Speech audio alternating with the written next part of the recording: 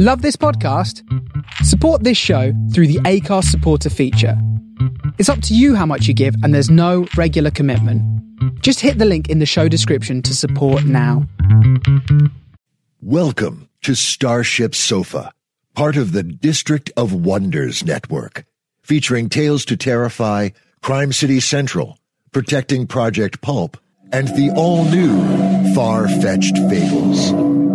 Everyone has a story in the District of Wonders. Come and find yours.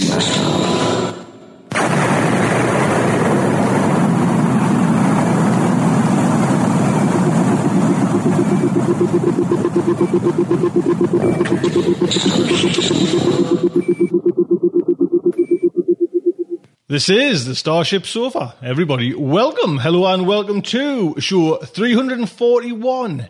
I am your host, Tony C. Smith.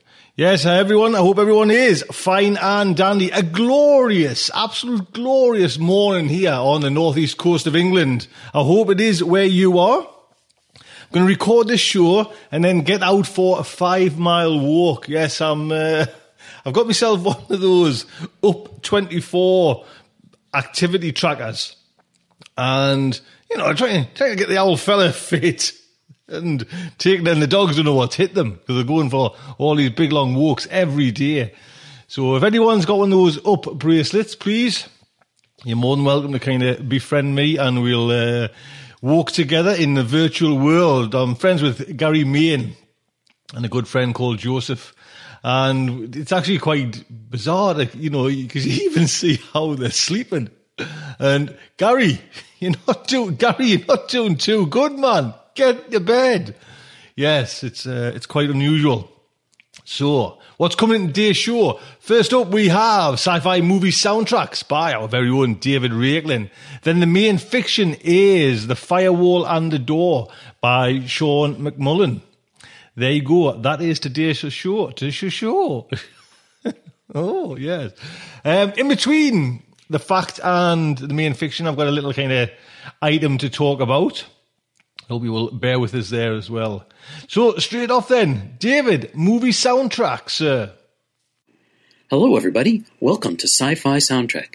This is where we explore the expanding universe of science fiction music, sound effects, and the amazing stories and creative people behind the scenes. I'm your host, David Rakelin. Thanks to Tony for making the show possible. We're glad to be aboard the Starship. This time we're going to explore a modest topic, all that ever was, is, or ever will be. We're talking about Cosmos, that galaxy eon-spanning special that tells the history of life and the universe and everything with stunning special effects, scientific accuracy, and a brilliant score by Alan Silvestri. You probably know him from science fiction favorites like The Avengers and Back to the Future.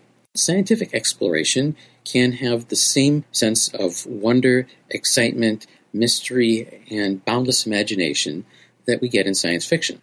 Or, to put it in the words of Alan Silvestri himself, the new Cosmos aspires in every way to achieve the hopes and dreams of the original Cosmos, to capture the thrill, mystery, and excitement of exploring our world from the microcosmic to the macrocosmic. The tools at our disposal have continued to gain depth and power over the years, and therein lies one of the principal differences between the old and the new. Technology grows continuously and allows for an ever-increasing depth of exploration, but when it comes to the heart, they are identical. And this score is indeed full of heart. It's also in 4 volumes. It's a 13-part series that has a lot of music, and I'd say all of it is worth listening to, and some of it's quite exciting and inventive. It represents a bit of new territory, a departure for Alan Silvestri. The music has to support the high and most intellectual concepts, the origin of the universe, the deep mysteries of quantum mechanics, yet the visual effects are spectacular. It has to convey that sense of excitement, from riding along a beam of light to watching a DNA molecule replicate, and many of the brilliant and colorful characters in the history of science. The soundtrack for the Cosmos of the 80s, The Personal Voyage by Carl Sagan and his future wife Ann Druyan, had music from a wide variety of sources, including classical music, Bach, Mozart, Stravinsky, and cool contemporary sounds by Vangelis. And there are people who are still fans of that show and soundtrack. The update is featuring the music of Alan Silvestri. There are bits of great classical music in there too, but the score has a more cohesive and flowing feel to it, which is really important when you're trying to convey so many ideas and do more involved storytelling, like the reenactments using animation and famous actors like Patrick Stewart are especially effective in the current Cosmos, the one that's subtitled A Space-Time Odyssey. One of the reasons all of the classical music in the original Cosmos was the selection of music chosen by the International Committee, putting the music and images on the gold disc in the Voyager spacecraft, which is now, as you may know, left the stellar sphere and is now out in the universe, the first human-made interstellar traveler. And Druyan was on that committee as well as a writer on Cosmos, so the music from the Voyager disc found its way into Cosmos. This is a different kind of approach, more cinematic. Well, enough talk. Let's listen to the main theme from Cosmos. Grand and orchestral, has quiet and intimate moments, and it does a great job of evoking that sense of personal wonder and magic.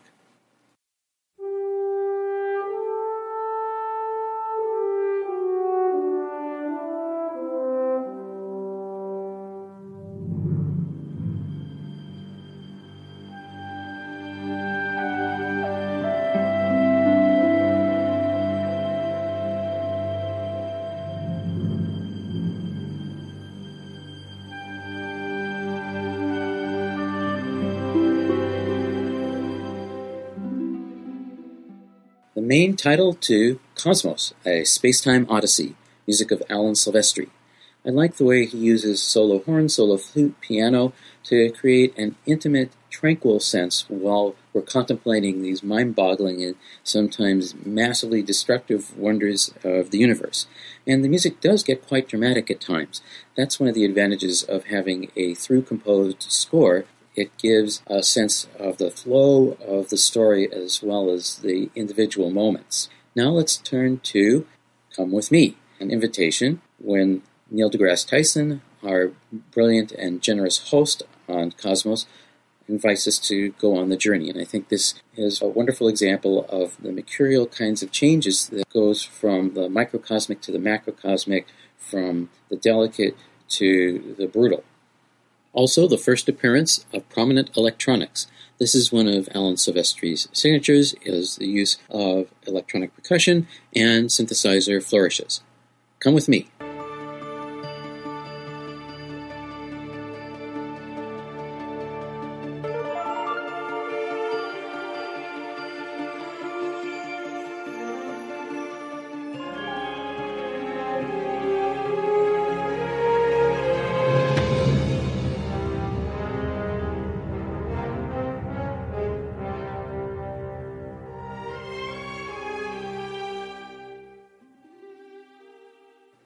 Come With Me from Cosmos, the soundtrack to the television series hosted by Neil deGrasse Tyson. Now let's listen to the chance nature of existence. This is a theme that goes throughout the series as people are doing things that are intentional, but there's also coincidences. And one of the wonderful feelings that the soundtrack helps convey is that sense of pursuing an idea, trying different possibilities. You're on the chase, on the trail of a great idea, and then you discover it. A moment of triumph, but it's intellectual triumph and insight, a revelation to the nature of existence. The chance nature of existence. Towards the end of this excerpt, you'll hear a bit of what we might call the momentous change or human drama theme. This recurs through the series at moments of great discovery or great drama and is heard in the low trombones and French horns.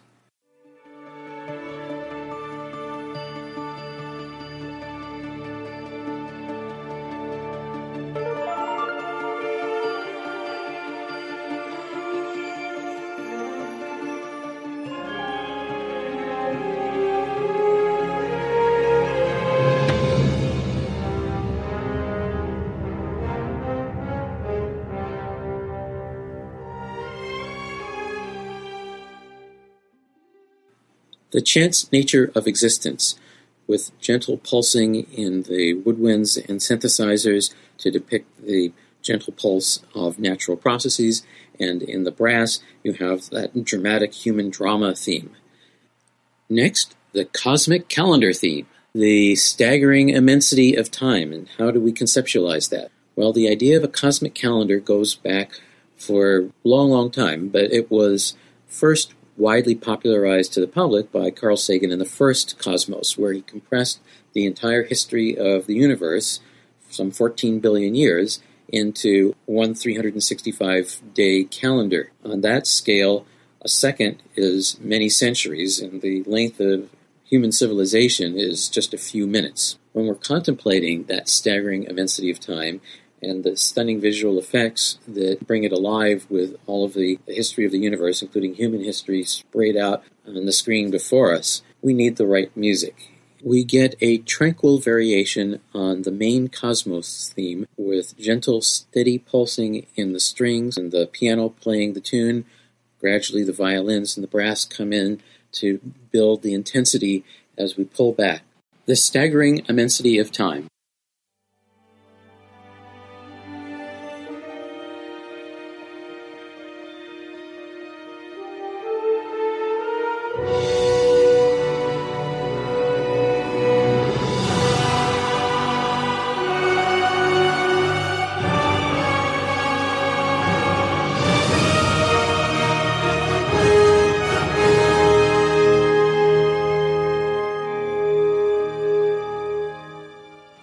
The Staggering Immensity of Time, from the Cosmos soundtrack by Alan Silvestri. Music to contemplate the cosmic calendar. Now one of my favorites from the soundtrack, it's the Ship of the Imagination. This is an imaginary, super cool space and time-traveling craft that can take you to any part of the universe, from the macro to the micro, from the time before the Big Bang to the unimaginable future. It's sleek and reflective, looks like it would be at home in any wonderful science fiction adventure movie, and that's how Alan scores it. It's got the surging pulses of orchestral texture that imply wonder, and the driving percussion for energy and impact, the soaring brass, a wonderful melody. It's a summer blockbuster, but the object of it all is truth.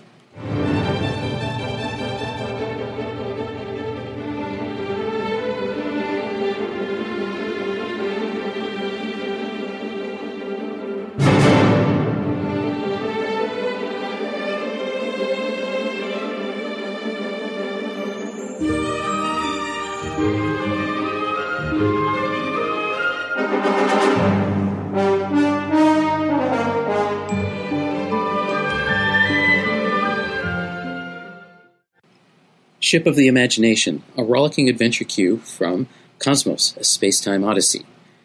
Now we're going to contemplate the Virgo supercluster. This segment, the structure of the universe from Earth to our solar system, the stars and our galaxy, and the groups and superclusters of galaxies that make up the vast cosmic structure are all explored. And each step is beautifully realized and needs appropriate music. And it's great rocking electronics and pulsing drums are used for space exploration. And then at the moments of revelation, when we finally understand, there's cosmic celestial textures in the orchestra and soaring melodies.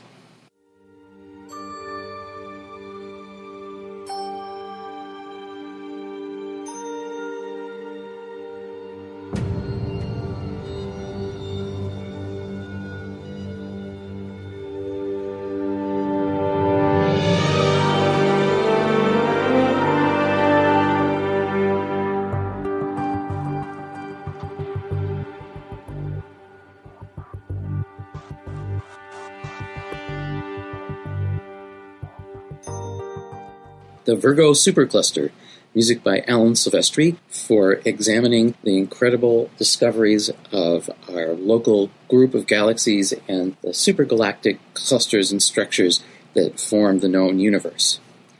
Next, one of the most inspiring cues, and there's a lot of them. In fact, in the 4 volumes, in fact, by the time you hear this, all 4 volumes will be available. There's going to be, like 70, 80 cues from all of the 13 episodes of the new Cosmos. But this one, Revelation of Immensity, is special because the analogy is made between understanding that we are one with the universe and falling in love. So we have a love theme for the universe. This is from Cosmos by Alan Silvestri. Cosmos, A Space-Time Odyssey, has been showing around the world on, surprisingly, Fox. There's a whole story behind that. And National Geographic. It's hosted by the brilliant and charming astrophysicist Neil deGrasse Tyson. It's going to be available, I believe, on June 29th on DVD and streaming. So let's take it out with Revelation of Immensity, love theme for the universe.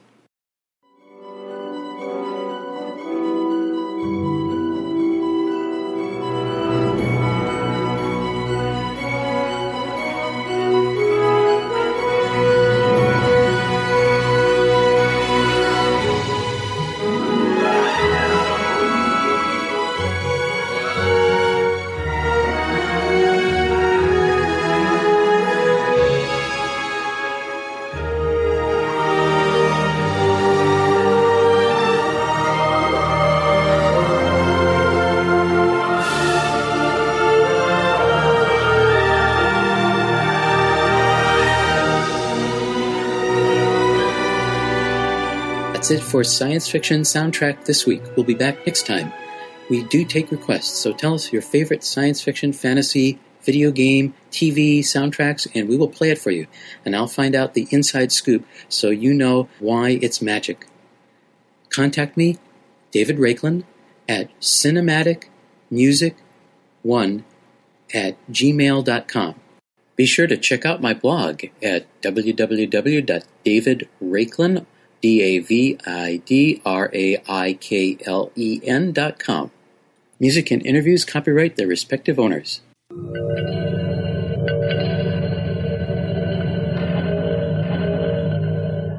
You know, that's one show, David, thank you so much for that. That's one show that I haven't seen, so, do you know, passed us by totally, so I'll kind of dig that out by certain methods and means. David, big thank you. Thank you so much, sir.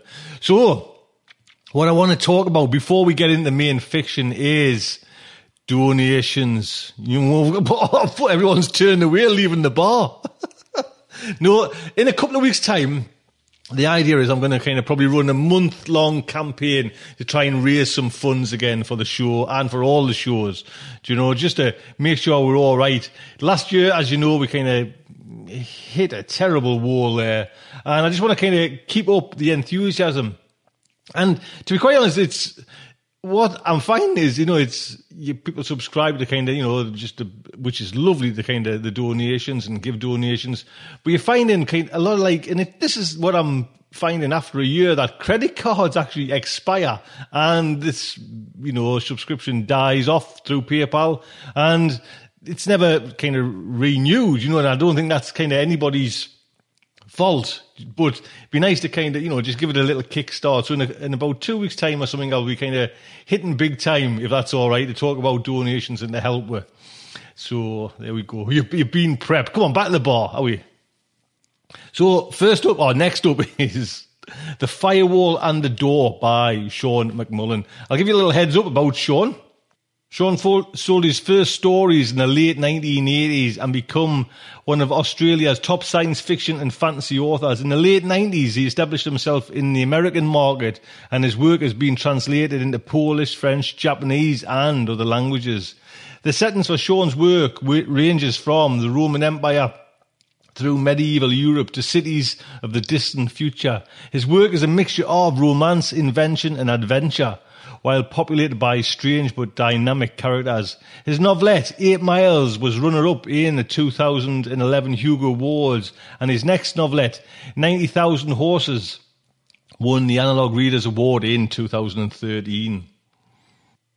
Story is narrated by Logan Waterman. Logan has a degree in technical theatre from California State University and has worked in many theatres, large and small, professional and amateur. He has also worked for Apple Computers, sold hot tubs In comic books, prepared court documents. He's taught sword fighting at the stage and ran lights for a local band until they broke up. He currently works for a legal system, watches a lot of science fiction television, good lad, listens to a lot of podcasts, even better, and reads a lot of science fiction. That's the main thing there, Logan. So, the StarShipSofa is very proud to present The Firewall and the Door by Sean McMullen. Living room news is somehow timeless. Roman slaves once came home and repeated what they had heard in the forum to their masters. 18th century families read pamphlets collected in the coffee houses. A century later it was newspapers. Then came radio, television, Twitter, T-Share, Overview, and ComSpeak. Now we have the slightly retro Holovista, which is popular because it can be watched as a family, if the family is willing. Entanglement technology had brought the final frontier as close as the living room. All we had to do was get an unscrewed probe out to wherever was to be explored, and the entanglement telepresence established in its computers would provide practically instant communication. Everything was easy. Too easy. People took the wonders for granted until something went spectacularly wrong. I was in the living room with my family when the Argo made its flyby of the double-star Alpha Centauri. My wife was working on her universal data pad, but was looking up at the Holovista every so often. My 13-year-old son was sitting with arms folded tightly, doing his best to look sullen. Don't see why we're watching, Jason muttered. The Argo's been trashed by an asteroid. It collided with a speck of dust the size of a bacterium, I replied. And what's the fuss about? The Argo was traveling at a tenth the speed of light when it hit. Huge loads of energy were released. What's that mean? Very large bang. So it's trashed. It's damaged, but it's still working. This is one of the most significant events in human history, so we're going to watch it as a happy family. I'm not happy. Then we'll just watch it as an unhappy family. Now shut up and watch. No need to be authoritarian with Jason, said my wife. Teenagers are pack animals, I replied. I'm making sure he knows he's not leading this pack. Now, dear, try not to act like a magistrate when you're at home. I knew they wouldn't share my enthusiasm for the Argo. I was a child when the unmanned starship had been launched, and I'd followed its progress closely ever since. Inevitably, I had the childhood dreams of joining the Argo's crew, and in theory they were realistic dreams.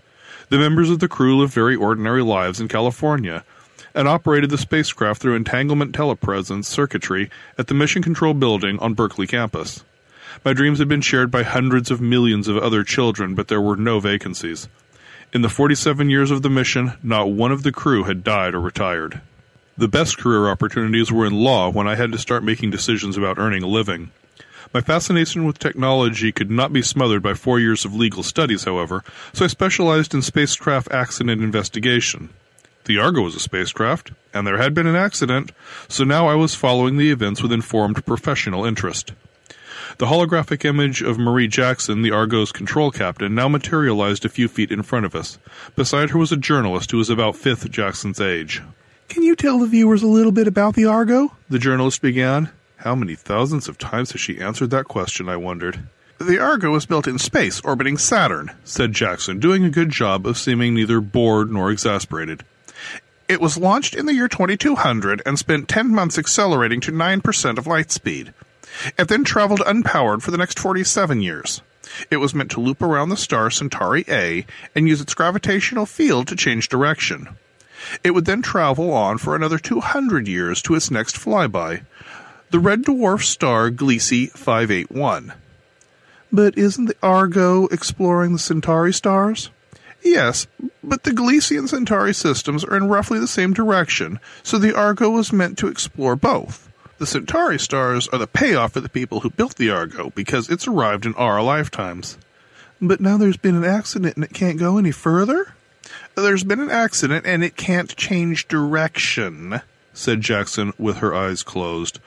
"One does not slow down from a tenth of light speed just by pressing on a brake pedal." Jason was sitting with his mouth open, quite literally drooling at the image of the very pretty journalist. "Chosen for being decorative," I observed. "You're just saying that because you're jealous," exclaimed Jason. The journalist looked blank as a cue device within her ear briefed her on the next question. "But this is not the first star you've explored," she said. "That's right," said Jackson. 11 months ago we passed within a quarter of a light year of the red dwarf Proxima Centauri. That's the nearest star to the sun. But the Argo didn't actually go there? No, but our telescope did detect flares erupting on Proxima's surface. The light from those flares is still on its way here and will not arrive for another 3 years. That means scientists can do some fascinating experiments that test the laws of physics. The journalist looked blank again. Clearly her ideas of what was fascinating did not extend to experiments involving the speed of light. An unseen operator briefed her on the next question. So now the Argo is going to fly past a planet? She asked. The Argo released a little probe called Harpy 1 a few weeks ago, said Jackson, and their images were replaced by a long, sleek cylinder with a cluster of instruments at one end. This probe will do the flyby in the Centauri system's only Earth-type planet. That happens in 6 minutes. Society had been changing quickly and radically as the Argo was being built late in the 22nd century. The Argo was also called the Centauri Unity Endeavor. It was a huge project spanning all the governments of the solar system and symbolizing their ability to work together. It took a decade to complete, was the most powerful machine ever built, and was very, very expensive. Too expensive. Worst of all, it was expendable. By 2200, to be expendable was to be ideologically unsound. Even when the Argo was finished and being fueled with ice from Saturn's rings, there were petitions to halt all work on it and transform the crowning glory of human exploration into a monument of waste prevention. This monument was supposed to remind humanity that it was never too late to stop waste. In spite of unresolved court injunctions, the Argo was nevertheless launched on time. The legality of that was challenged, and some of the litigation continues to this very day. The average human could reasonably expect to live to 130, so most of the Argo's builders would still be alive for the Centauri flyby. They could see some results from their work. Because there would be no more interstellar missions, this was humanity's only chance to explore anything outside the solar system. The mission had been for the Argo itself to pass close to Centauri A and use the planet's gravity as a slingshot to swing around through 67 degrees. It would then travel another 18 light-years to Gliese 581. The star had 6 planets, and its flyby would be the spectacular climax of the mission. Of course, none of us would live to see that. It was our gift to future generations. Once the Argo's nuclear fuel and reaction mass had been spent, a probe the size of a pickup truck detached from the main part of the spacecraft and drew ahead using ion engines until it was traveling just 1 mile a second faster. There was substantial risk that the nuclear drive and its tanks might hit a scrap of cosmic debris and explode, so it was not safe to be near. The unmanned probe that was the real Argo was thin, tiny, and streamlined, and had been built tougher than an armor-piercing artillery shell. It had a far better chance of avoiding or surviving any impact. My wife looked up from her UDP, thought for a moment, then spoke. 21st century economists would have called the Argo really bad value for money, she said. She was an economist, at least in the sense that she lectured on economic history at London University. She had no interest in space exploration, but every so often she tried to keep me company by saying something to show she was paying attention. Exploration should be done for its own sake, I replied. But they spent hundreds of trillions of dollars just to streak through 2 systems at a 10th light speed. Why bother? True, why bother? I sighed, maybe too theatrically. The people who think like you have won. The Argo has become the first and last starship. Ever. She returned her attention to her UDP, embarrassed by being right yet slightly venal. Can I go now? Asked Jason. No, I snapped. I've got swimming training tomorrow. You just want a telepresence with Julia Gould. We're just good friends. Good, then you can stay and watch the Wells flyby. It's the real highlight of the evening, and when you're older, you'll thank me for making you stay. Wells had been discovered by Earth-based telescopes long before the Argo was built. It was a rocky planet orbiting Centauri B, slightly smaller than Earth, and right on the outer edge of the star's habitable zone. It was the only Earth-type planet in the Alpha Centauri system. Because it was a slightly bigger, warmer version of Mars, a spacebook campaign had begun for it to be named after one of the thousands of science fiction authors who had written novels involving Mars. 100 years after his death, the author of The War of the Worlds had won this contest. Control Captain Jackson and the journalist were replaced by an image of Wells at the center of our living room holovista. It began as a reddish spot, but this quickly became a half-moon shape. Over the course of the few seconds, it expanded into a red, green, and white disk about a yard across. Then it reverted to a half-moon that dwindled back into a red dot as Harpy 1 left it behind. The encounter had taken all of 15 seconds. "Is that all there is?" asked Jason, his arms still tightly folded. "That was what a human would see," I replied. "Obviously, you're a human." Jason scowled. Like many teenagers of 13 or 14, he disliked being a member of the human race and considered my words to be an insult. He was wearing his newly fashionable nerve servo contact lenses, the kind with cat's eye pupils. They actually contracted and dilated and were meant to make him seem like some sort of feline predator. He also had a pair of prosthetic vampire fangs, but that sort of accessory had been fashionable for 200 years. "So, what else were we supposed to see?" asked my wife, breaking the silence. "That," I said. The largest image of Wells had been projected to us to examine at our leisure. Imagine Mars, slightly larger, slightly warmer, and quite a lot wetter, but with no craters. There were streaks and patches of olive green and tracts of grayish blue that were its small seas. The polar caps were huge, as if an ice age were gripping the planet. There were also cloud systems, but they were thin and stringy. "A lot of the surface is red desert, but there are areas of green," some unseen planetary scientist was explaining excitedly. "Spectral analysis already shows it to have chlorophyll, but not quite as we know chlorophyll. The little seas and lakes are obvious, and rivers are visible because vegetation is growing beside them. This is not just an Earth-like planet, it's another Earth!" The air pressure was barely that of very high mountains on Earth, but it was enough to support liquid water. Wells seemed to be a planet made up entirely of tundra grasslands, shallow swampy seas, and icy wilderness. It was the sort of place that would tolerate humans rather than welcome them. "What about aliens?" the journalist asked. "We got a view of part of the night side," the scientist replied, "but there were no lights from cities. If there are any intelligent aliens, they would still be hunter-gatherers." He went on to make the usual comments about what a pity it was that there would be no follow-up probe, and this would be all we would ever learn about the planet Wells. The Wells flyby had been timed to be part of a larger show. While Harpy 1 had been flashing past the planet, the Argo was approaching Centauri A. More accurately, two chunks of the Argo were approaching the star. 3 days earlier, there had been a collision and the Argo had been split. "So the Argo just collided with a bit of dust and that was enough to blow it apart?" asked Jason. "Yes. Couldn't happen." "The Argo was traveling at 9% the speed of light," I said, with my hands over my eyes. "That means the kinetic energy released was equal to that of a large bomb. We were lucky the Argo survived at all." "But it didn't survive. It was blown to bits." "It was only blown into 2 bits. The important bit is still working." "How?" "It has multiple fallback layers." "What's that mean?" "Well, think of a medieval knight. He had a shield to stop arrows, but if any got past that, he had armor. Some arrows can pierce armor, so under the armor was cloth padding. Any arrow that got past all that was going to be going a lot slower, so it had less of a chance of killing him. The Argo is similar. It can take a lot of damage and keep working. So it's okay." "Yes and no. The Argo and its armor were blown apart from each other by the collision. Unprotected, the Argo can't pass close enough to Centauri A to change course for Gliese 581. "Why not?" "Because stars are hot, and the heat would melt it," I snapped, almost taking his bait and yelling. "Get your act together, Jason. You're not that stupid."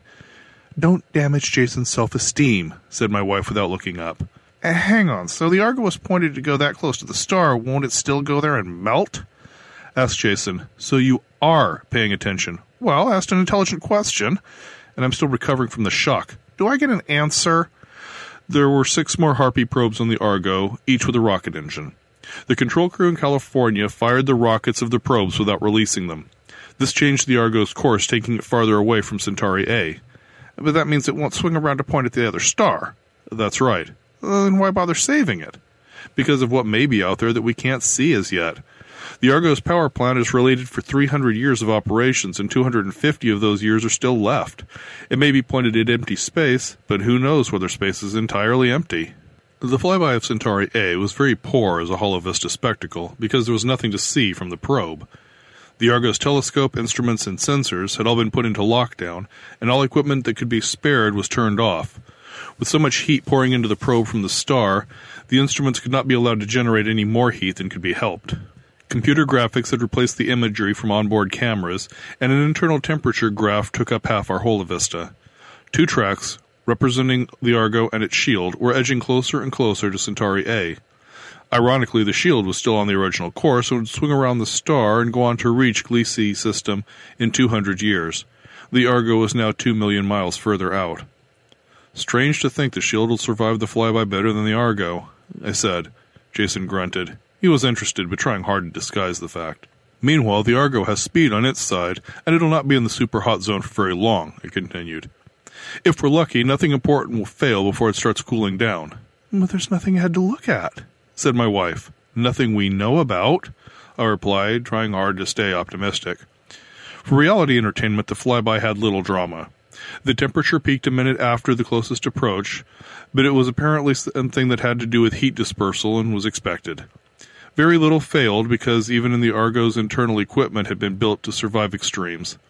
Someone opened a bottle of champagne and began handing out glasses. Okay, now I know we don't have much to celebrate, Jackson began as she raised her glass to toast the Argo's survival. Control Captain! I had no idea who shouted, but the Hola Vista immediately switched to a screen projection of 3 words and a number. The message had not come from Argo. Firewall survived. Acknowledge. 41. There was the sound of breaking glass as some of the control crew dropped their champagne in their haste to get back to their consoles. I noticed my wife and son were suddenly giving the Hola Vista their complete attention. After what seemed like ages, Jackson spoke to the journalist. The backup processor to the shield has come back to life, she said breathlessly. What does that mean? The journalist asked. The shield's computer survived. It's on course to Gliese 581. But all the instruments are on board the Argo, she pointed out. The shield has an entangled processor, a few instruments, a small telescope, batteries, solar panels. It can do a survey of Gliese after all. We just need to check its course. Can't you focus on the signal that came in and do a Doppler analysis? Suddenly the cat was out of the bag. The journalist had been acting dumb, but in the excitement of the moment she'd forgotten herself and started asking intelligent questions. The message that came through the shield's entanglement circuitry. That's not directional, said Jackson. I'm having Argo's main telescope activated and swung around to focus on where the shield will be. It should be visible. The surface is highly reflective. The image from the telescope was put on the screen. It was blank. Too far? Asked the journalist. The shield should be a faint star at the center of the divided crosshairs. It's transmitting, so it's still in one piece. Well, and where is it? Asked the journalist. It has to be there. Maybe the coating on the shield darkened because it flew so close to Centauri A. Try scanning on a course intercepting Centauri B in 6 days, said a male voice off camera. What was that, Lieutenant? Asked Jackson. Scan for Centauri B intercept at around 4% of C, said the unseen officer. The shield did an aero break in Centauri A's atmosphere. There was a short, razor-sharp silence. This was Hola Vista reality at its most intense. Do it! Jackson finally shouted. Moments later, the telescope had been repositioned. At 15 million miles, the image had to be blown up so much that the display was just a cluster of a half-dozen square pixels. But there it was. The shield had lost velocity equal to nearly 5% of light speed and was on a course to the second largest of Centauri's suns. Arrest that man! Shouted Control Captain Jackson, pointing somewhere off camera. Arrest Lieutenant Ashcroft! The Hola Vista image winked out and was replaced by some talking head anchorman. He apologized for the break in transmission. My family and I were still babbling to each other about what might have happened when my UDP sounded. Hello, Harper speaking. Mackerson here. Andy, have you been watching the Argo flyby? Yes, it's unbelievable. Are you willing to preside at an establishment hearing for the Argo case? Me? I gasped stupidly. They asked for me? I mean, who asked for me? Is that a yes or a no? He's offering you a chance to be part of the Argo mission, screamed a voice in my head. Say yes, you idiot. Say yes. Yes, of course. You'll be at Heathrow suborbital in 15 minutes. I'll bring a tilt fan to your house. Your briefs, itinerary, and clearances will be downloaded to your UDP. I now learned what is meant by instant fame. Within a few minutes, Mackerson's contract security guards had arrived and turned the house into an exclusion zone. Not far behind them were the journalists, bloggers, agents, promoters, paparazzi, tweeters, tutors, Facebook frontals, and even an old-style journalist. I had gone from being a respected but obscure magistrate to an interworld celebrity in less time than it takes to have a rushed breakfast. Jason discovered that his Facebook posting, Dad's Got the Argo case, had 7,000 likes. I was winced up from my front steps to a tilt fan shuttle while hundreds of cameras focused on me. Mackerson helped me through the hatch, then the tilt fan spun about elegantly and sped off for the spaceport. You know what I'm going to ask again? I said as I slumped into the seat facing him. You're going to say, why me? Very good, so why me? Politics, experience, jurisdiction, the fact that you're British, but mostly because you specialize in spacecraft accident investigation. Well, there are plenty of others with that sort of background. The suspect is American. If the alleged crime took place on American soil, and American law works on performance justice. America contributed only a fifth of the cost of the Argo mission, however, and several of the other nations and worlds don't use performance justice. That all means compromise. There must be a public establishment hearing on American soil by an independent magistrate to establish the nature of any felony. You'll give it an intersystem flavor. And after that, your findings will be handed over to the American Criminal Court. He shepherded me through the airport's immigration, customs, and security checks. The suborbital took off. I threw up into a mask bag after we went weightless because my anti-nausea caps were still at home, along with the travel pack I'd forgotten to bring. An attendant floated over with a dermal, and somewhere above Greenland I decided I felt well enough to begin reading the briefs.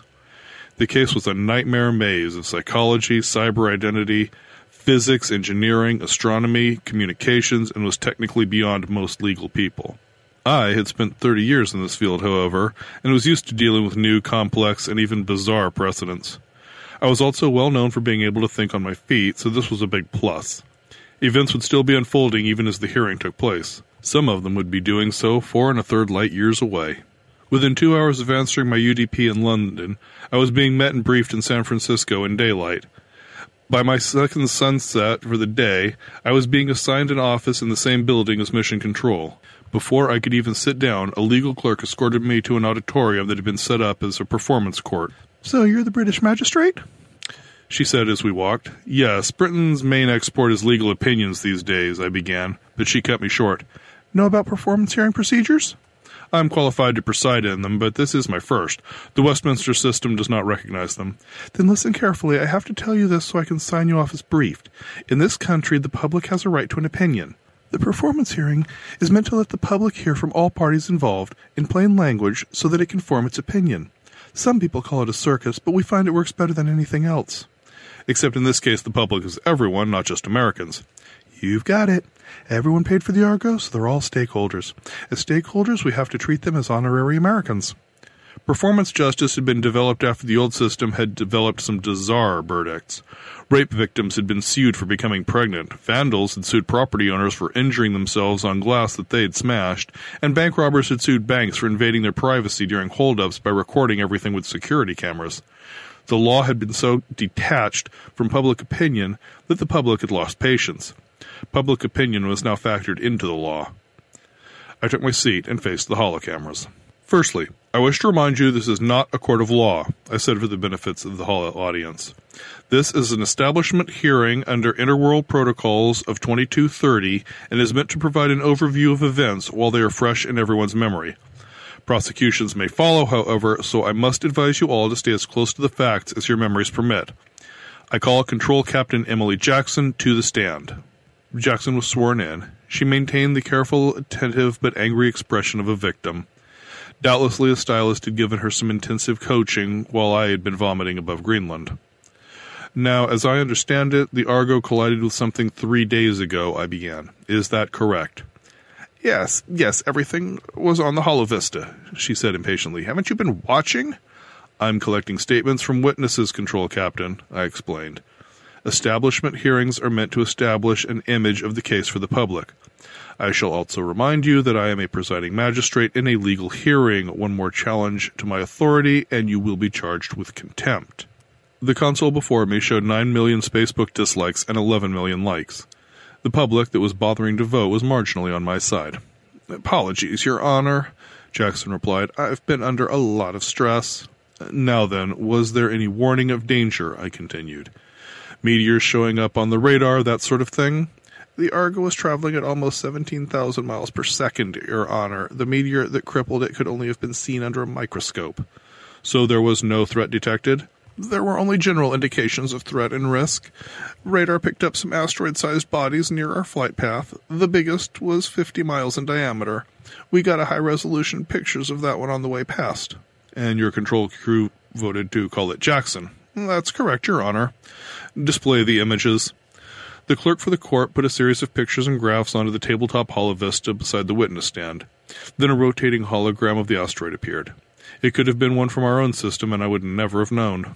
So you discovered asteroids, I prompted. And where there are asteroids, there's also dust. Yes, Your Honor. I put the Argo on yellow alert and canceled all VIP telepresence tours as soon as the first asteroid was detected. How long after going into yellow did the Argo hit the grain of dust? I asked.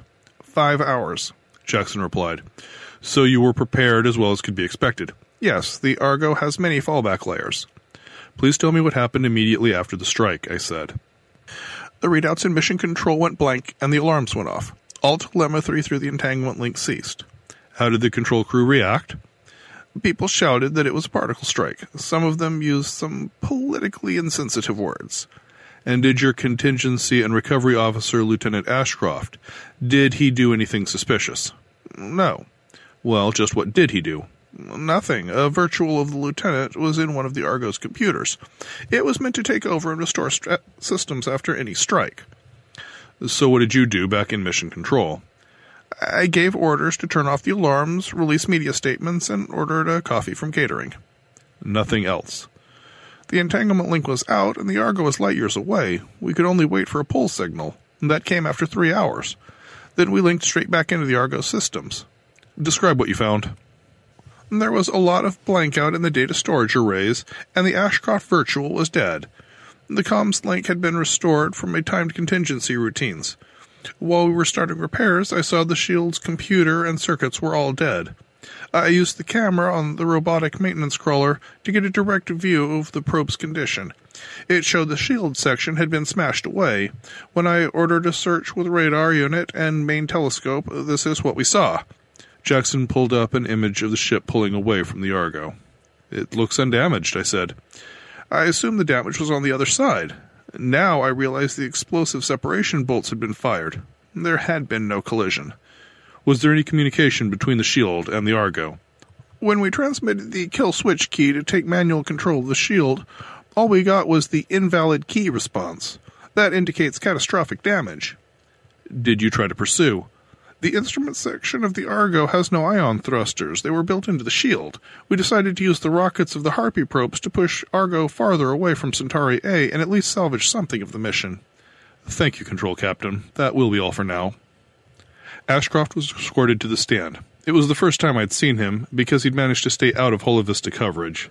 He had a closely shaven scalp and a bushy white beard. It looked to me as if his head were on upside down, and I had to stifle the urge to laugh. Lieutenant Charles Ashcroft, you were in the Mission Continuity and Disaster Recovery Officer until you were arrested, I said, looking up from my UDP. That's right, Your Honor. His accent was West Coast.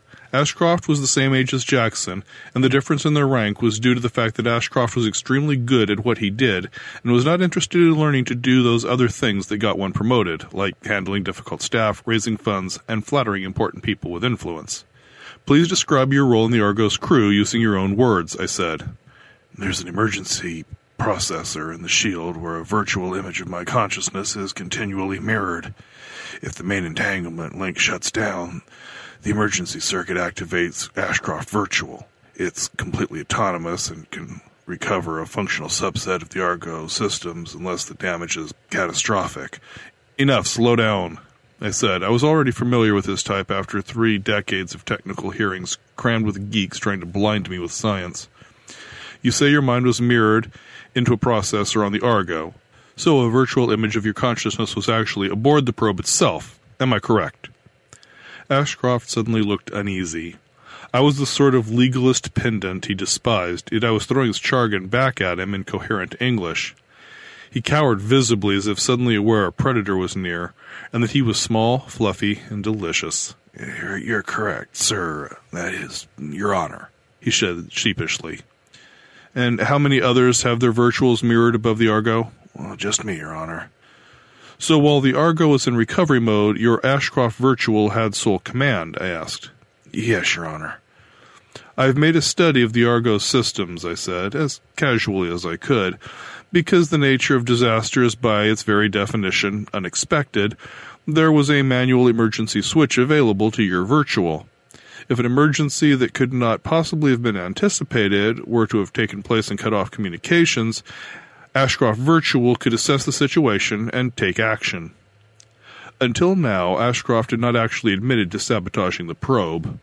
However, he looked about as guilty as a dog on a kitchen table with the remains of a chicken pie. I did not know why he was delaying the inevitable, but I decided to give him a nudge. I put it to you, Lieutenant Ashcroft, that your Virtual could easily have activated a meteor strike simulation routine, and so cut off the Argo from mission control. After that, Ashcroft Virtual had sole command of the probe. It would have been easy to fire the release charges to separate the shield of the Argo from its electronics, power plant, and scientific instruments.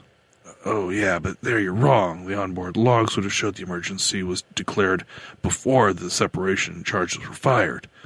So you fired the charges first. His hesitation said everything.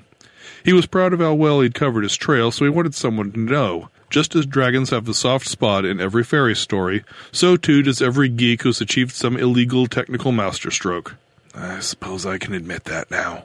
So the Argo collided with a speck of dust at a tenth light speed that would look identical to the separation charges being fired.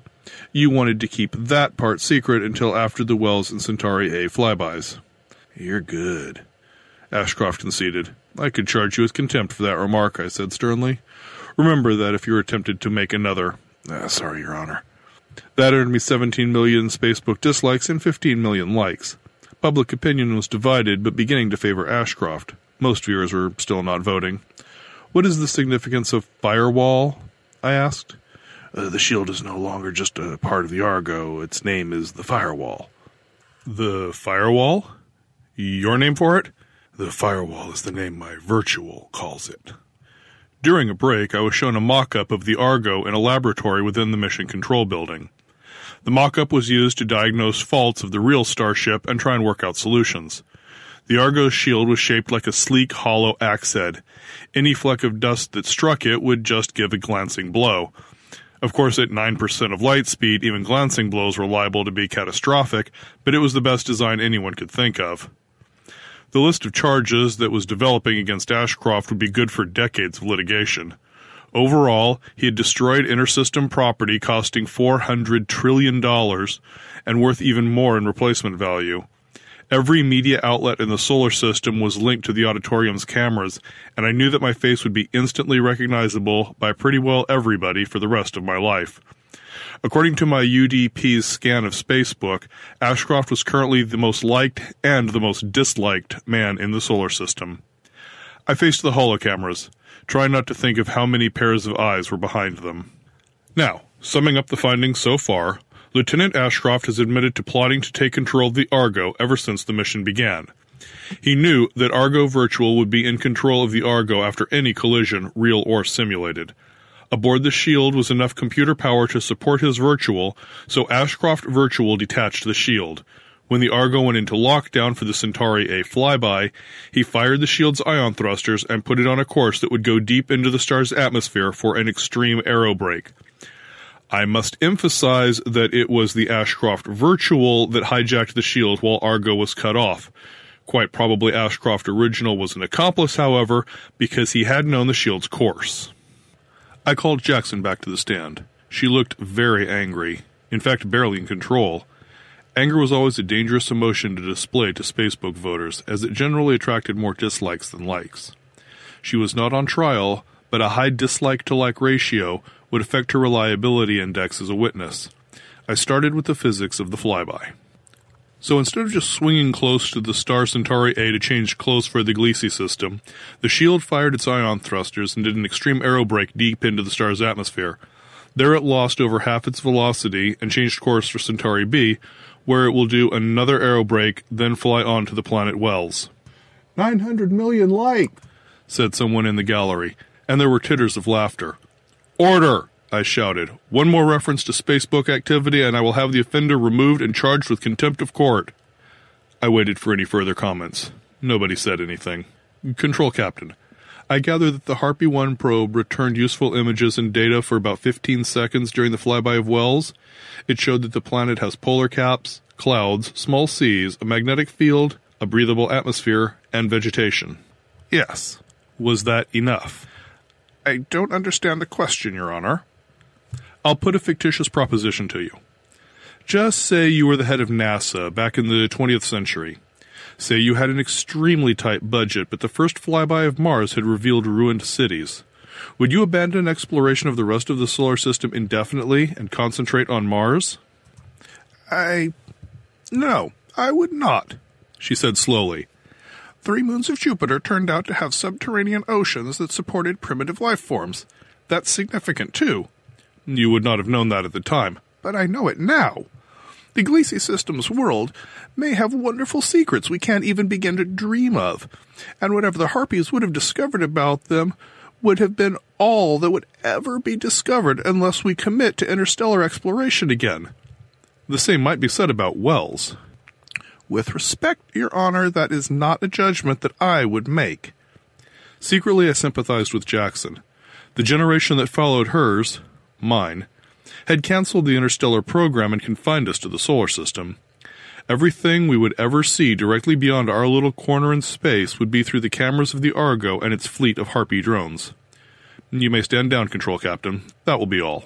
Several technical experts now testified and explained the situation on the firewall. Aboard the shield, there was a block of entangled circuitry linked to a block in mission control. Here signals could be exchanged, but at a bit rate so slow that even most computer historians were not aware it had ever existed. 110 baud. It was not even much better than Morse code and dated to the 1950s. An acknowledgement had been sent to the shield's first message, but Ashcroft Virtual ignored all subsequent questions that were sent to it. Every hour it sent the same message, each time with a number appended. Performing repairs. Stand by. 41. The value of the number was slowly increasing. It defined the amount of damage to Ashcroft Virtual. The firewall was very tough, but it had not been designed for prolonged and hyper-extreme deceleration. In spite of the shield's installation, the temperature must have reached hundreds of degrees Celsius internally. There was memory loss in the data and processor latencies, so Ashcroft Virtual would be rearranging the surviving data that defined itself, restoring what it could before going through the same trauma again at Centauri B. It had just 6 days to restore 59% of itself from contingency latencies. Back on Earth, Ashcroft had by now admitted to conspiring with his Virtual aboard the Argo to hijack the mission. I could not pass judgment on what had been done or sentence him, but I could allow him to explain himself on Spacebook. At the time of the Argo's launch, the taxpayers of humanity had each paid $8,000 a year for 10 years to get it built and fueled. That was 1% of the average income. Many of them were still alive and were seeing their money squandered. How many likes and dislikes would Ashcroft get? Marshal of the proceedings. Bring Lieutenant Ashcroft to the stand. Ashcroft was led back. He was affecting a meticulously resigned expression known as the martyr face. He had admitted guilt, but he wanted the Spacebook voters to know he had noble motives. A high score of likes was his only hope. Lieutenant Ashcroft, what do you say in response to the declaration of Control Captain Jackson? I asked. I don't agree with her. Earth-like planets come first. This was always my intention to aerobrake the Argo's shield through the atmospheres of the 2 Centauri stars and put it into orbit around Wells. Even though it was not designed for the purpose. Even though $400 trillion would be wasted, the mission was not wasted. Humanity has had flybys of 2 stars, a planet, and several asteroids. The Argo will fly on through another 20 light-years of space. Who knows what's out there to discover? This has not been lost. Gliese has been lost, and you have Wells in its place. The firewall is damaged. It may not survive the aerobrake through Centauri B. It's not designed for extremes like that. That doesn't matter. A lot of leading-edge work has been done with machines that were designed for something else. In the earliest years of the space age, the only rockets available for exploration were designed to carry bombs. In spite of that, they were also used to launch satellites, send probes to other worlds, and put the first humans in space. Machine usefulness is determined by machine capability, not what the machine was designed for. So you gambled that the shield could take well over 10,000 Gs for 2 or 3 minutes? 10,000 Gs is no problem. Back in the early 21st century, the Japanese tested probes whose electronics could take 8,000 Gs and still function. The Argo shield and its equipment were built to handle more than that. And the extreme temperatures? I asked. The Argo was to pass very close to Centauri A, so the shield was designed to protect it from the expected temperatures. It was also over-engineered to cope with anything worse. It will survive Centauri B. By now, Ashcroft had 900 million likes and 6,000 dislikes. Here was absolute admitted guilt welded to overwhelming public support. I was very relieved I would only be a witness at his criminal trial. Lieutenant Ashcroft, I am obliged to inform you that you will certainly be charged with a crime involving the single largest damage bill in all of history, I began. And he may get out of jail before the next ice age, called someone in the gallery. Marshal, remove whoever said that from the public gallery, take them to the local authorities, and recommend a charge of contempt. There was a pause in proceedings while the offender was taken into custody. I looked down at my screen. The youth had just gotten over 100 million likes in 12 seconds, and 700 million dislikes as well. Ashcroft certainly had public sympathy in spite of what he had done. In the next 6 days, Firewall and Ashcroft Virtual will reach Centauri B, I asked Ashcroft. What will happen? I can't speak for my Virtual anymore. Please explain. Ashcroft Virtual is no longer me, said Ashcroft. The number transmitted from the Firewall every hour represents the amount of contiguous virtual memory stored in its latest banks. The Centauri A flyby damaged a lot of physical storage, but because the virtual is stored in a scattered redundancy algorithm, a lot of it can be rebuilt. A lot, but not all. Yes. Priority was given to redundancy for motivations and recent memories. Childhood memories were kept in a single copy. So far, the restoration has reached 52%.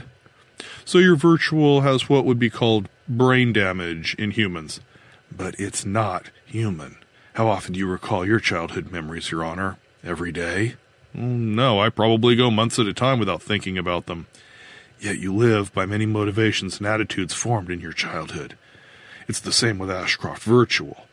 My recent memories, general motivations, and underlying attitudes have multiple copies aboard the Firewall.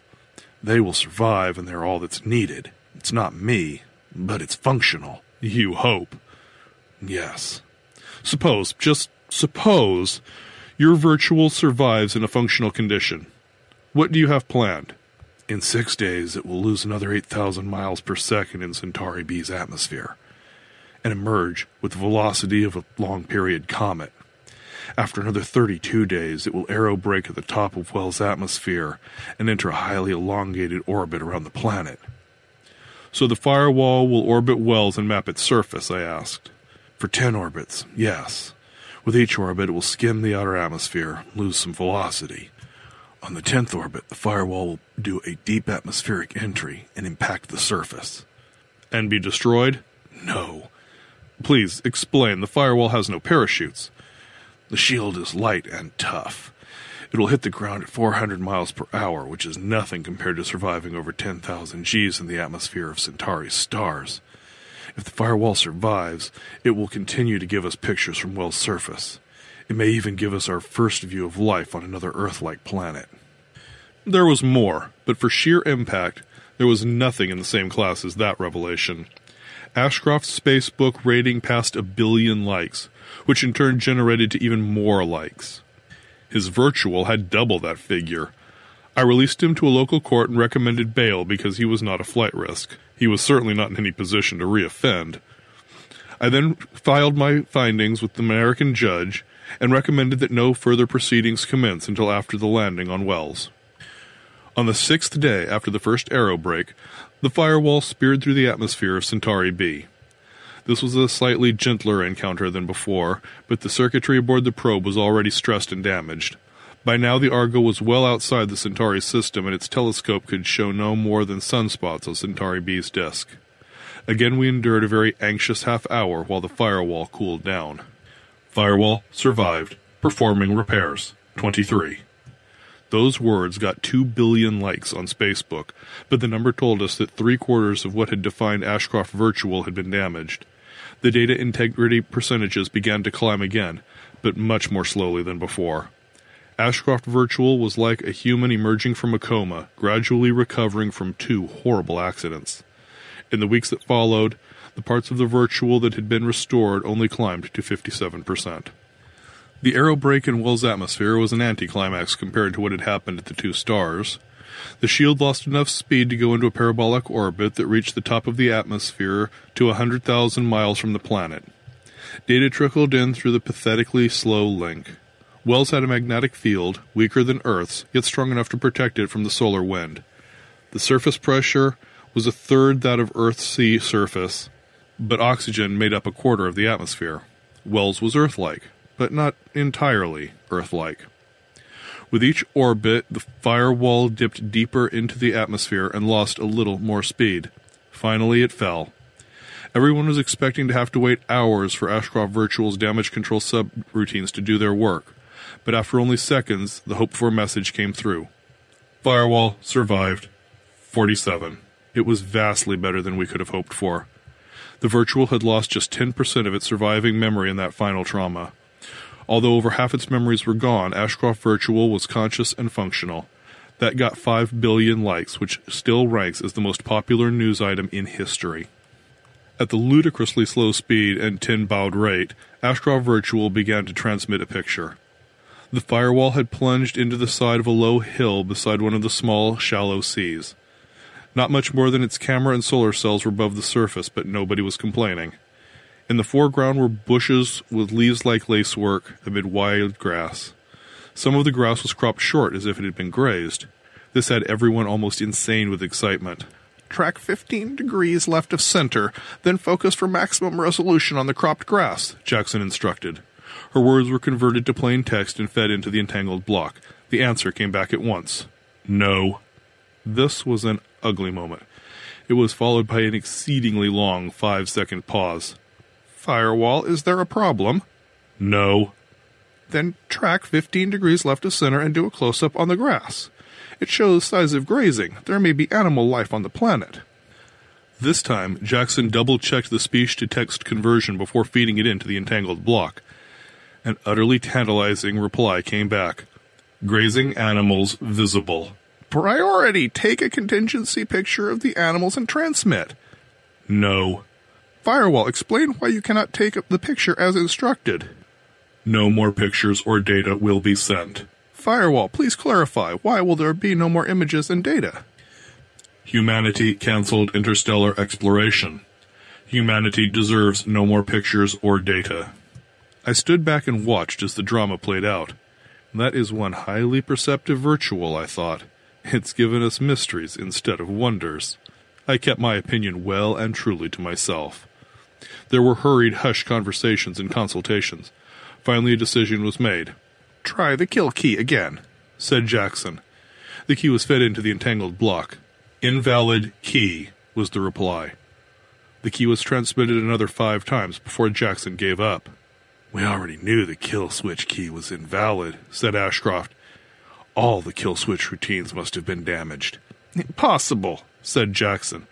There are thousands of copies of the kill switch all through the data lattices, so at least one should be okay. You must have changed the key. What is the new key? I don't know. Virtuals can't function without a kill switch. It's in their design. By law, I added. Jackson turned on me. I want a court order for a Veritor extraction, she shouted. Mind probes are a Class A privacy intrusion, I replied. I don't have that sort of authority. You need a judge. Well, someone find me a judge. A judge was found, the intrusion was authorized, and Ashcroft was probed. He had been telling the truth. He did not know any new key. The odds of all kill switches being damaged are about the same as winning the intersystem lottery, said Jackson as she stared at the results from the Veritor extraction. But some people do win the lottery, one of the control crew pointed out. That single image from Wells' surface was enough to support 1,000 PhDs, but it was all that we ever got. Every hour there had been a single pulse from Firewall which told us Ashcroft Virtual was still alive. Alive and looking out over the secrets and wonders of Wells, I thought. Alive and sharing nothing with us. The Virtual was bombarded with pleas, threats, inducements, reproaches, and guesses at the kill switch key, but nothing worked. Needless to say, a lot of people blamed the original Ashcroft. There was a trial, but Ashcroft argued that he was not the same personality as his Virtual who now controlled the Firewall. After all, Ashcroft Virtual had only half of his memories. He went on to declare that he would have transmitted all the data and pictures possible if he had been on the firewall. Barometer tests confirmed that he was telling the truth. His rating steadied at 1 billion likes and 200 million dislikes. I predicted the trial would become mired in legal technicalities, and that was what happened. Ashcroft had too much public support to be found guilty, and it was public money that had built the Argo in the first place. A verdict of guilty would have ruined careers and brought down governments, so a verdict would never be delivered. 6 months after the firewall landed, Jackson and I met to sort out some of the media rights for the holocasts in which we both appeared. Documentaries about the Argo and the firewall were bringing in substantial amounts of money because of the sudden revival of interest in deep space exploration. We met at the Cafe Plaza on the old Berkeley campus. Our table was shaded by redwoods planted before Argo had ever been designed. It was not the first time that we'd met since the establishment hearing, but it was our very first private meeting. I had prepared for it with more care than the control captain realized. "Why did Ashcroft Virtual do it?" I asked as we were finishing up. "Why did it really do it?" "Why ask me?" said Jackson wearily. "I was as surprised as anyone when he and his Virtual went rogue." The Veritometer confirmed that Ashcroft was concealing something during my hearing, and in all his testimonies since. "All of us are concealing something," said Jackson. "We all have harmless personal secrets of a sensitive nature. Some of us more than others. The law allows for it," she pointed out quite correctly. There was silence between us for a time. Jackson sipped nervously at her coffee, suspecting something. I went through my notes. Then I handed her a smart print. "I've done some of my own research," I said, as she looked down at it. "Like that 20th century movie director Alfred Hitchcock once said about murder, if you want to do a good job, do it yourself." This is a car park at a conference center in Geneva. A security camera took the image. Now look here. I traced my finger around one corner and invoked area enlargement. A couple could now be seen embracing against a sleek share car. The registration code was visible. The faces of the lovers were not. "Would you like me to read out who the share car was registered to?" I asked. Jackson studied the image and data specs more closely. "The date is August 17th, 2198, she commented, though there was a tremor in her voice. "Ridiculous. Nobody keeps computer car records for half a century." "The Swiss do." Jackson froze completely while she conducted some sort of internal debate with herself. Then she let the printout fall to the table and put a hand over her eyes. Okay, no more games," she sighed. "Ashcroft and I were married, but to other people. Moral imperative was sweeping the world, and equilibration was trying to shut down the Argo project and turn the Starship into a theme park to celebrate waste control. So politically speaking, it was a bad time for scandal involving the control captain and one of her officers?" "Correct." "How long did it last?" "Believe it or not, this monitor caught part of our very first night. After that, well, it's still going occasionally." "An affair concealed with meticulous care, decades of pillow talk," I said. "Years to plan what to do about Wells." "Wrong, Mr. Harper, totally wrong. Wells was an opportunity, a tool, something to get humanity back on the path to the stars. If the Harpy 1 probe showed that Wells was truly Earth-like and supported life, it deserved a closer look more than any other planet in the galaxy. We spent so many nights in each other's arms, cursing the spinelessness that had cut us off from the stars. Then we came up with a plan. We invented stellar aerobraking. In bed? Why not? Thoughts wander, tongues are loose. We would not live to see the Gleesy encounter. So with Wells as the alternative, no contest. If Harpy 1 showed that Wells was just another version of Mars, the firewall could still be left on a course for Gleesy." "But Wells was everything you hoped it would be." "Yes." "So you planned to dangle it in front of us, then snatch it away?" No. We thought the Virtual would send back all the data and pictures it possibly could, and that the wonders of Wells would lure humanity back into deep space. Instead, Ashcroft Virtual punished humanity and shamed us into doing the same thing." Yes.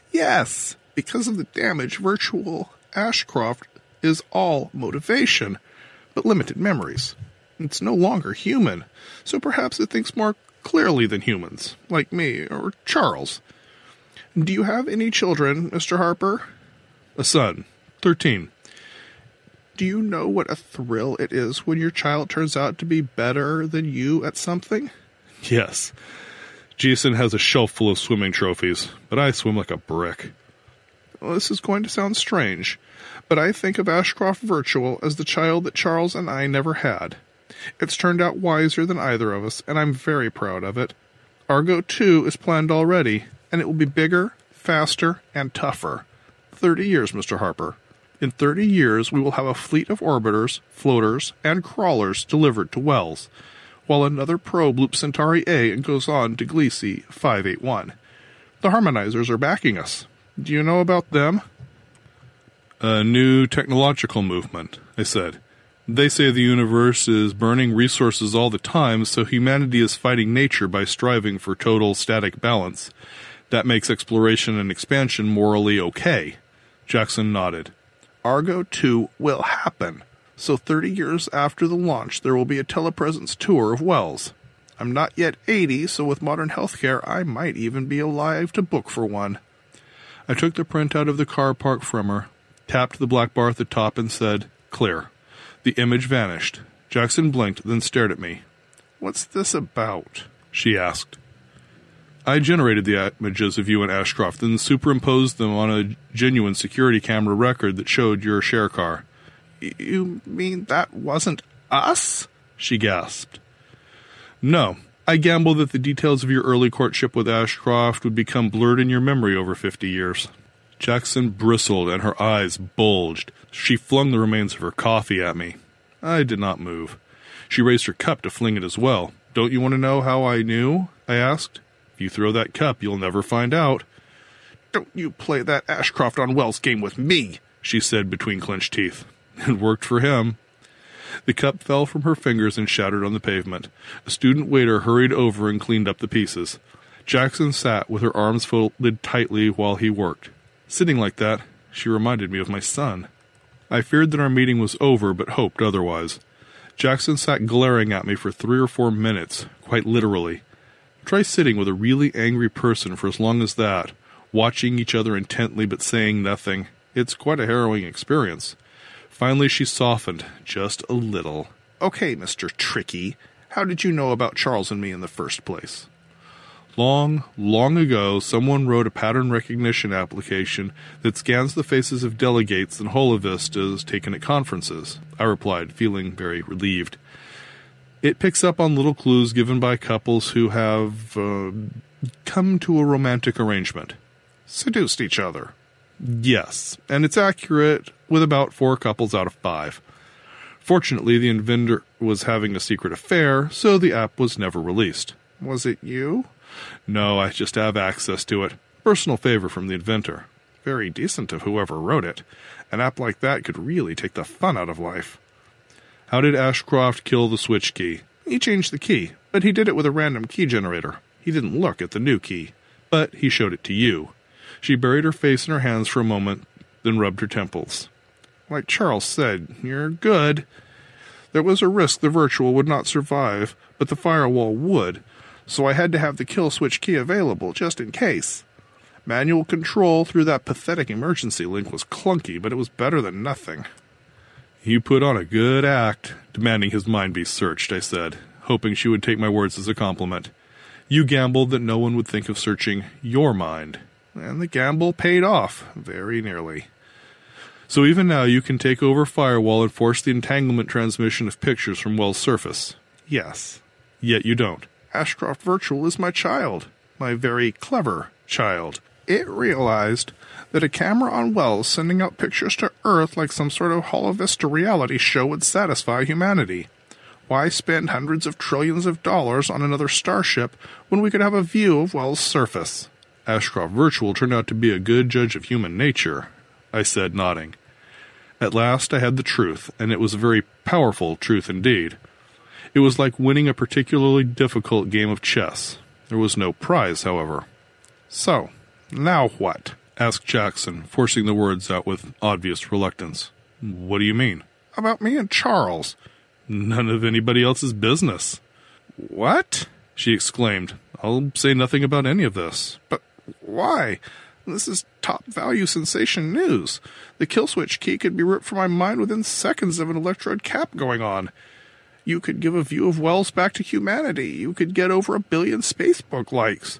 That would boost your career to interworld judge level. I'm just a bureaucrat who dreams, Control Captain. Fame and power do not interest me. I'm not an explorer, and I'm not a scientist. All I can do is hold the door open while those who are far better at exploring and discovering get on with the job. That's enough for me. But I still don't understand. I handed another printout to her. I had been expecting that sort of reaction and had come prepared. The picture showed 3 men, 2 of them wearing very archaic spacesuits. Do you know who these are? I asked. Apollo astronauts. The spacesuits are pretty distinctive, said Jackson. The resolution is bad. I can't recognize the faces. The man in the foreground is Neil Armstrong. Behind him is Mike Collins, and the date is 16th of July, 1969. Can you tell me about the third man? It's not Aldrin. He would have been wearing a spacesuit. The guy has a military cap and overalls, and he's carrying gear of some sort. I give up. Who is he? No idea. Jackson stared at me, uncertain whether or not to be annoyed again. I assume there's a point to all this, she said. That third man knew who he was, and I'll bet his family had that picture framed and displayed in the living room for decades. His descendants probably still have that picture on the wall. He held the door open, Control Captain. He was not an astronaut, hero, or a brilliant engineer, but a tiny, tiny way he contributed to putting the first men on the moon. Now here I am, holding the door open for the whole of humanity to explore Wells with Argo 2. Should I take the pressure off and give us one pathetic camera on Firewall? I don't think so. Give people wonders and they'll sit back, open a beer, and watch. You want people to get up and do something, you must give them mysteries. I stood up to go. Jackson stood too, waving her hands in circles and looking like a mass of gratitude, relief, and confusion. Best to just shake hands, Control Captain. Don't do anything emotional like hugging me, I said. There are always cameras. Everywhere.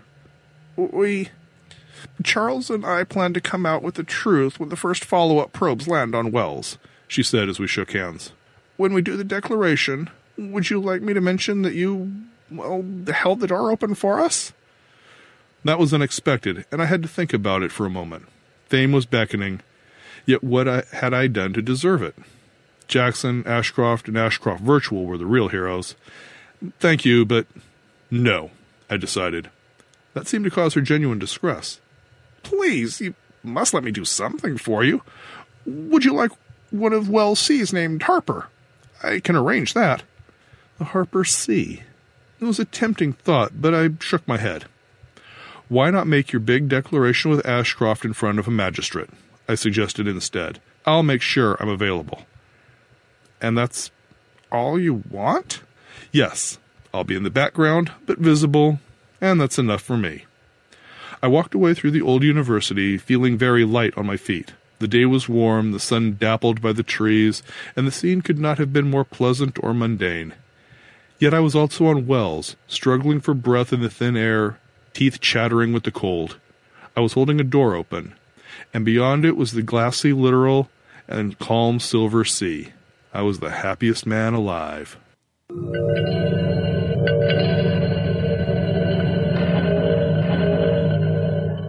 There you go. Don't forget, copyright is Sean's. Sean, what can I say? A huge thank you.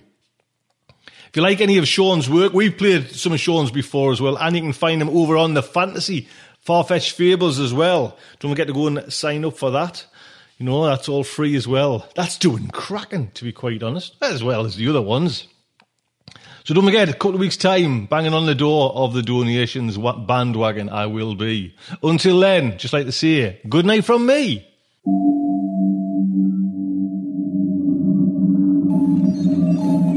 Will our heroes survive this terrible ordeal? Can they win through with their integrity unscathed? Can they escape without completely compromising their honor and artistic judgment? Tune in next week for the next exciting installment of StarShipSofa. Evacuation procedure initiated.